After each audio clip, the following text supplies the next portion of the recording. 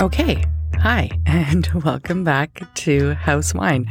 I am so sorry, guys, I didn't post anything last week. It is, or was rather, last Monday, a holiday here, and I decided to take, a full sort of holiday weekend, a for real weekend, which is something, that's very rare and precious when you work in the hospitality industry. And when you self-make a podcast every week, not that I'm complaining, I love making the podcast, but it was time just to take a Monday off. I didn't have any banked content, and I also wanted to take just a little minute in my life just to catch up on making content. I wrote a ton of episodes this week in anticipation of restaurants opening up again in Toronto, which will inevitably complicate and make my life, just a little busier and harder to get these shows out. So lots of written episodes that I can throw in the bank so that there will always be something on Mondays. With that, I am your host. I'm Rachel. I write and narrate this podcast, and I record it in a little pillow fort in Toronto. I'm a certified sommelier, and I love helping other people learn wine. And that was my stomach growling. So without further ado, let's get into this episode, because I feel like this has been a long-awaited episode. I have thrown shade at Italian wine law for quite some time. I think I started throwing shade at Italian wine law in episode 1 when I did French wine law. So the time has come. This is a very special week, and this is an episode that I've alluded to needing to do for some time now. And of course, this is the official episode on Italian wine law. We're going to talk a lot about history today, because this is mostly a history episode. So if you're one of the history buff listeners, then buckle up, because this episode is for you. There is no wine law quite like Italian wine law. The passion, the intrigue, the history, the scandals that happened when, someone plants a grape when it's not legally designated to be planted there. You can really only imagine how crazy it gets. And nowhere really, it's historic. Wine is historical all over what we call the old world, which is Europe, but nowhere really has wine law that's so rooted in history and scandal quite like Italy. Though wine vines, Vitis vinifera, have been growing in the wild in Italy for the better part of about 4,000 years, it was really the Greeks that started domesticating native grapevines and making wine in what is now Italy about 3,000 years ago.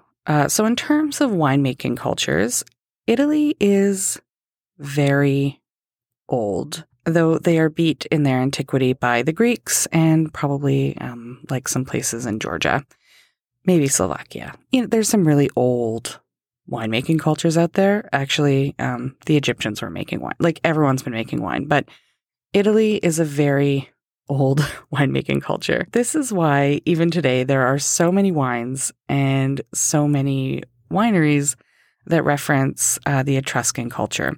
Wines that have an Etruscan coin on the label, for example, just to pay homage to that part of their past. They often like to reference the fact that even though winemaking and wine really got going with the Romans and with Roman culture, that it had been going on quite some time as part of their Greek colonial heritage, because the Greeks did actually colonize most of Italy at one point. So it was really the Greeks that brought winemaking over and saw the potential that Italy had to be this sort of mecca of wine, because grapes just grow really well in the Italian climate. So if you have been paying attention and listened to the show before, then you know that nearly every episode starts with, and then the Romans came and started growing wine here. And this is especially true when we talk about France, which at the time was Gaul, and also about Spain, but also some parts of Northern Africa and sort of around that Mediterranean basin were really heavily influenced by Roman winemaking in antiquity. The Romans, as we know, had a thirst that brought them, or that they brought with them wherever they went. And they were pretty much responsible for starting up most of the wine trade in Europe that stuck around well after the Roman Empire was, gone. The nice thing about the Romans is that they liked to keep records. And they kept good records, so much so that we know that the favored wines of the Romans, the most prized wines, were coming from the modern provinces of Lazio and Campania. Lazio being the province around Rome, which makes sense, but oddly enough is not really noted for its quality wines today. Campania, however, is. And later on in the Roman Empire, there's also lots of note of the wines of Ancona, which is the capital city of La Marche. And spoiler alert, our episode for next week, there are even named grapes. And I went down a bit of a rabbit hole with this, but it doesn't really seem like the named grapes of the Roman era are any of the grapes that we talk about today. The Romans weren't like, oh yes, this beautiful Nebbiolo or this Sangiovese. They really had their own grapes, and it seems like none of those grapes have really been able to be connected to modern wine grapes. When Rome fell, Italian wine kind of meandered into the Middle Ages. There isn't really a lot worth noting on what happened in Rome, or what happened in Italy rather, until the 1300s, when, much like in France, we start seeing a lot of grapes and wines being written about and documented for the first time. It's also when we start to see some of the great winemaking houses being mentioned for the first time as well. Yes, that's right. There are some Italian winemaking families that can trace their history back to the 1300s. I am always very impressed when I hear about winemakers who are the 13th generation winemaker. Being from North America, I feel like I just don't have the same foundation of history and tradition. I barely know what my great-grandparents did for a living, yet alone anyone before that. But winemaking families are very impressive. All to say, these winemaking families became very prominent in Tuscany. By this time, most of northern and central Italy were solidly feudal. Southern Italy was as well, but there's a little bit more trade and a bit of a smaller population.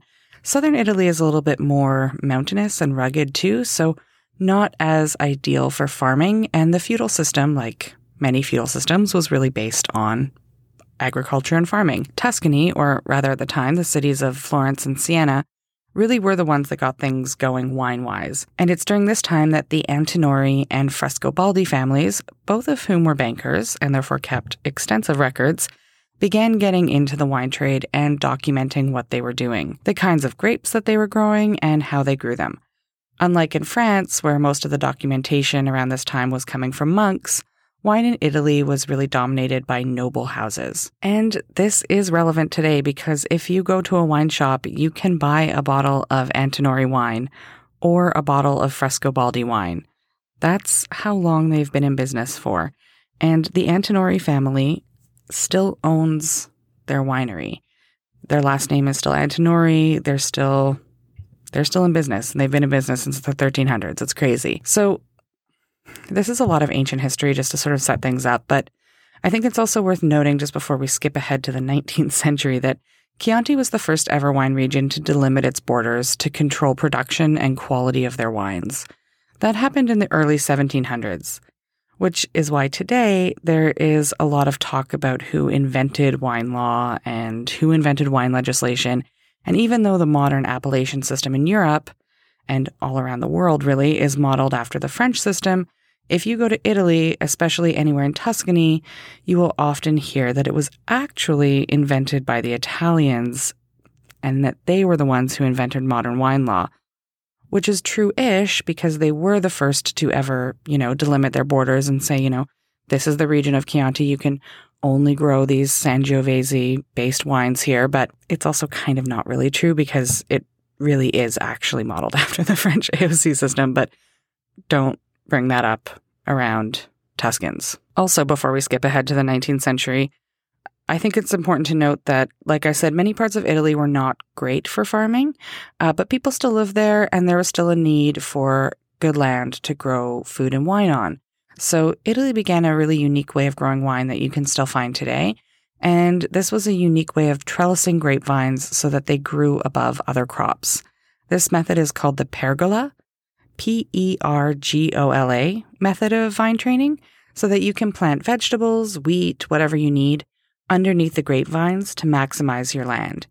And even though this is a very ancient way of growing grapes that was born out of necessity in those sort of more mountainous regions, it's still a training method that's used today. So if you go to, Umbria or Puglia, you'll see these grapevines that are sort of very vertical, like grown very vertical, and then have this sort of like hanging trellis over them, and you can like walk underneath them, and then they'll have like potatoes growing underneath. It's very utilitarian. Now, while the French and South Africans and a whole host of other wine-growing regions like Hungary and the Mosel in Germany were experiencing a boom in the 17th and 18th centuries, Italian wine was not. And there are a few reasons for this, though it seems that one of, Europe's great wine regions would have been at the top of their game at the same time when we were seeing such great success and great trade coming out of France. Italy, though right in the center of the Mediterranean, is actually quite isolated. You have the Tyrrhenian Sea to the west, you have the Ionian Sea that flanks Sicily to the south, and the Adriatic Sea that separates Italy from Croatia to the east. The whole north of Italy is bordered by the Alps, and down the spine of the boot, you have a mountain range called the Apennine Mountains, which means that it's very difficult to travel from either side of the coast. It's pretty laborious and difficult if you don't have a car or modern roads. Also, unlike France and Germany, there aren't many rivers in Italy. There's some in the north, to be sure, but really once you get down to the central and southern parts of Italy, there's not a ton of waterways, which meant that in the ancient world and during the Middle Ages, and also into the, 16th, 17th, 1800s, it was very difficult to transport wine. So most wine production was made locally and then consumed locally, which is also why today we see so many varieties of wine grape in Italy. And as a result, Italy has the most native wine varieties of anywhere in the world. Because for most of their winemaking history, everyone was kind of just doing their own thing. And unlike France, there wasn't, some guy coming down the river once a week telling you how great Pinot Noir is or how great Malbec is. And, you weren't sitting there scratching your head being like, oh, maybe I should grow Pinot Noir too. So I have mentioned it before in different episodes, I think in the Lambrusco episode or maybe in the Prosecco episode, but Italy wasn't even a unified country until pretty recently. In the 19th century, the movement to unify Italy was called the Risorgimento. It was this sort of seedling of a nationalist movement to make all the territories on the Italian peninsula one single nation.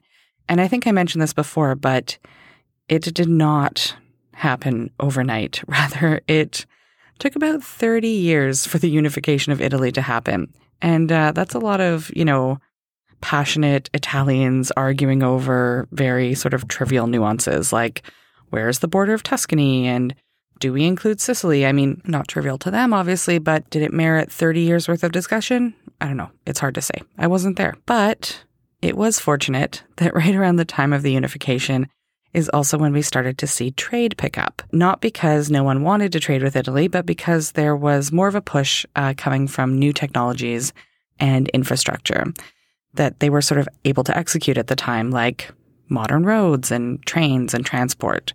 So this is when the Italian wine trade kind of started dipping their toe into the European wine scene, even though they had technically kind of been there all along. The unification of Italy happened in the 1860s, but it wasn't until the early 20th century that the boundaries of Europe were really being drawn out, and Italy took shape and looks more like what it does now today. The early unification didn't include many of the provinces of the north that were at the time part of Austria and Hungary. Are you bored of history yet? Well, too bad.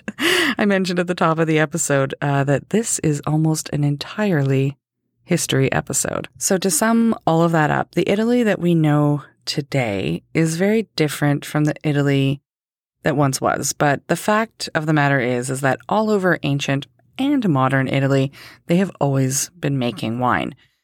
The time where history takes sort of a backseat to wine law is really in 1963. I mean, wine law is history, but now we're talking meaty wine law. This is the year when Italy started its appellation system, which may or may not have been modeled after the French system, though no one will ever tell you that. This is when they started delimiting regions into a system that was, like the French, a 3-tiered system. Though in 1963, it was just a 2-tiered system. Wines were delimited in the original classification of 1963 could only fit under one category, and that was DOC, which stands for Denominazione Origine Controllata. Very much like, and you didn't hear it here, Appellation d'Origine Contrôlée. Just saying. The highest tier of Italian wine law was also introduced in 1963. So if we're imagining a pyramid, which is what we like to do when we're studying wine law, and making a visual of wine law in our minds, then DOC is the middle of that pyramid.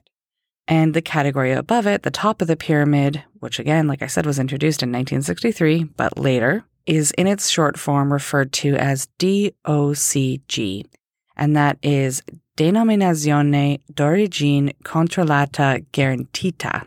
So, better than DOC. So even though that top tier of the classification system came into existence right after DOC, which is the middle, in 1963, no regions were upgraded or designated to this status, to DOCG status, until 1980.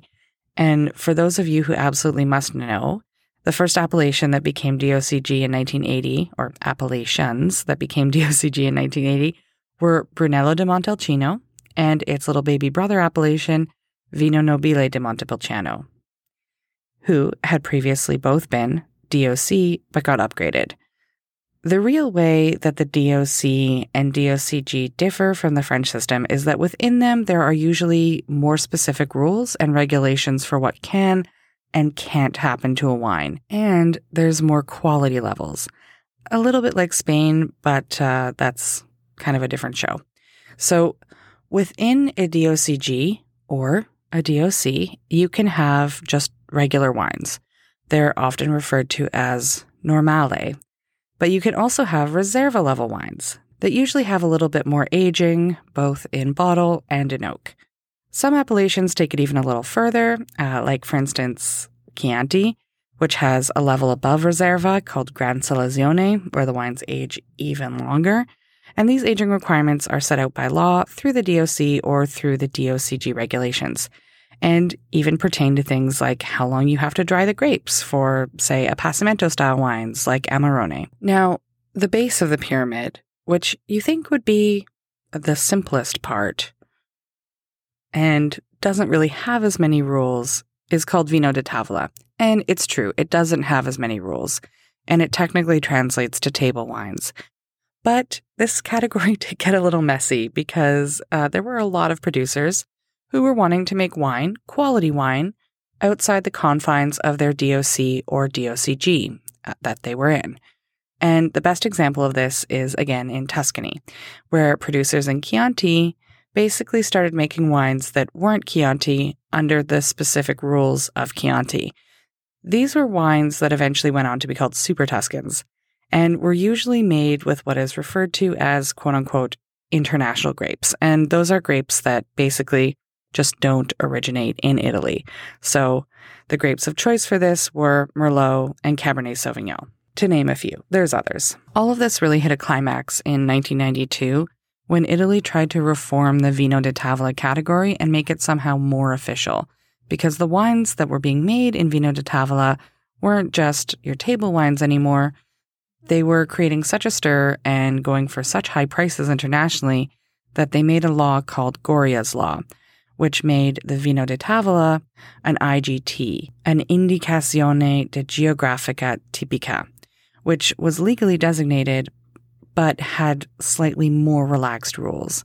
But even then, the area of Tuscany where they were making all these Super Tuscans did eventually become a DOC in its own right. And it's called Bulgari DOC, like the luxury brand. because the wines there are expensive. I don't think they're related. Now, all throughout this time, 1963 up until the 2000s, the seat of power for getting your appellation upgraded to a DOC or upgraded from a DOC to a DOCG was in Rome, with the legislative powers and heads of state for all of Italy. But when the EU took over in 2008, they took over wine legislation and wine law, and not just for Italy, but for the whole of the EU. So in the transition, there was a flood of applications for DOCG and DOC before the Italian wine legislation moved from Rome to Brussels, which is the seat of the EU. Now, this is where it gets a little scandalous. There were a lot of upgrades, probably more than there should have been. Wine regions that had been relatively obscure for a long time were suddenly given out of nowhere coveted DOCG titles and put on the same pedestal as, these powerhouse regions or these super historical regions like Barolo, Chianti Classico, or Amarone della Valpolicella. Nizza is a DOCG, and it's in Piemonte, and it gets thrown quite a bit of shade. But Nizza, a wine region that many of us have not heard of, let alone ever had a bottle of, was the last in the line of many DOCs that saw themselves strangely upgraded to DOCG. And it just kind of smelt like corruption and scandal. Everyone in the wine world was kind of like, what is going on in Italy? And this all went down in 2011. And Italian wine law, which seems to have a lot of strange and unnecessarily and convoluted rules and designations and names, really got even more convoluted and had more designations and more names right before the EU took over. So all to say, there are a lot of DOCs, like a lot. I'm not even going to tell you how many there are because I'm sure I could look it up, but there's just tons of DOCs. But between 2009 and 2011, there went from being 50 DOCGs, so 50 in the span of 30 years, got upgraded. And in just 2 years, that number spiked to 73, which means that they tripled in just under 2 years. Consortiums from appellations were working very hard to make sure that they got that coveted DOCG designation that actually doesn't really mean that much if you're a consumer who doesn't know what DOCG means. But alas, I digress. For the last 10 years, there has been no movement in the DOCG, but the wheel seems to have started to turn again. And now, after 10 years of sort of placid quietness in Italian wine, there was a new DOCG upgraded just last year at the very, very end of 2020. I think I actually mentioned it in, I want to say, the top of the South Africa episode was when... Anyways, it doesn't matter. I did mention it at the top of an episode when it happened, that's all. But it did get upgraded, and it is called Terre Alfiere. And it's a DOCG now. It used to be a DOC. Now it's a DOCG. And it's in Piemonte. So what is the future of Italian wine law now that we know that it's so marred in scandal and that most of the grapes they're growing are things that we've never, ever heard of? Well, the thing is that even though the labels may be hard to understand and there may be some DOCGs that can now charge more money for wines just because they have a DOCG designation, though perhaps not the quality of some of their famous counterparts, the thing is that Italians have been making wine for a very, very long time, and the wines are good.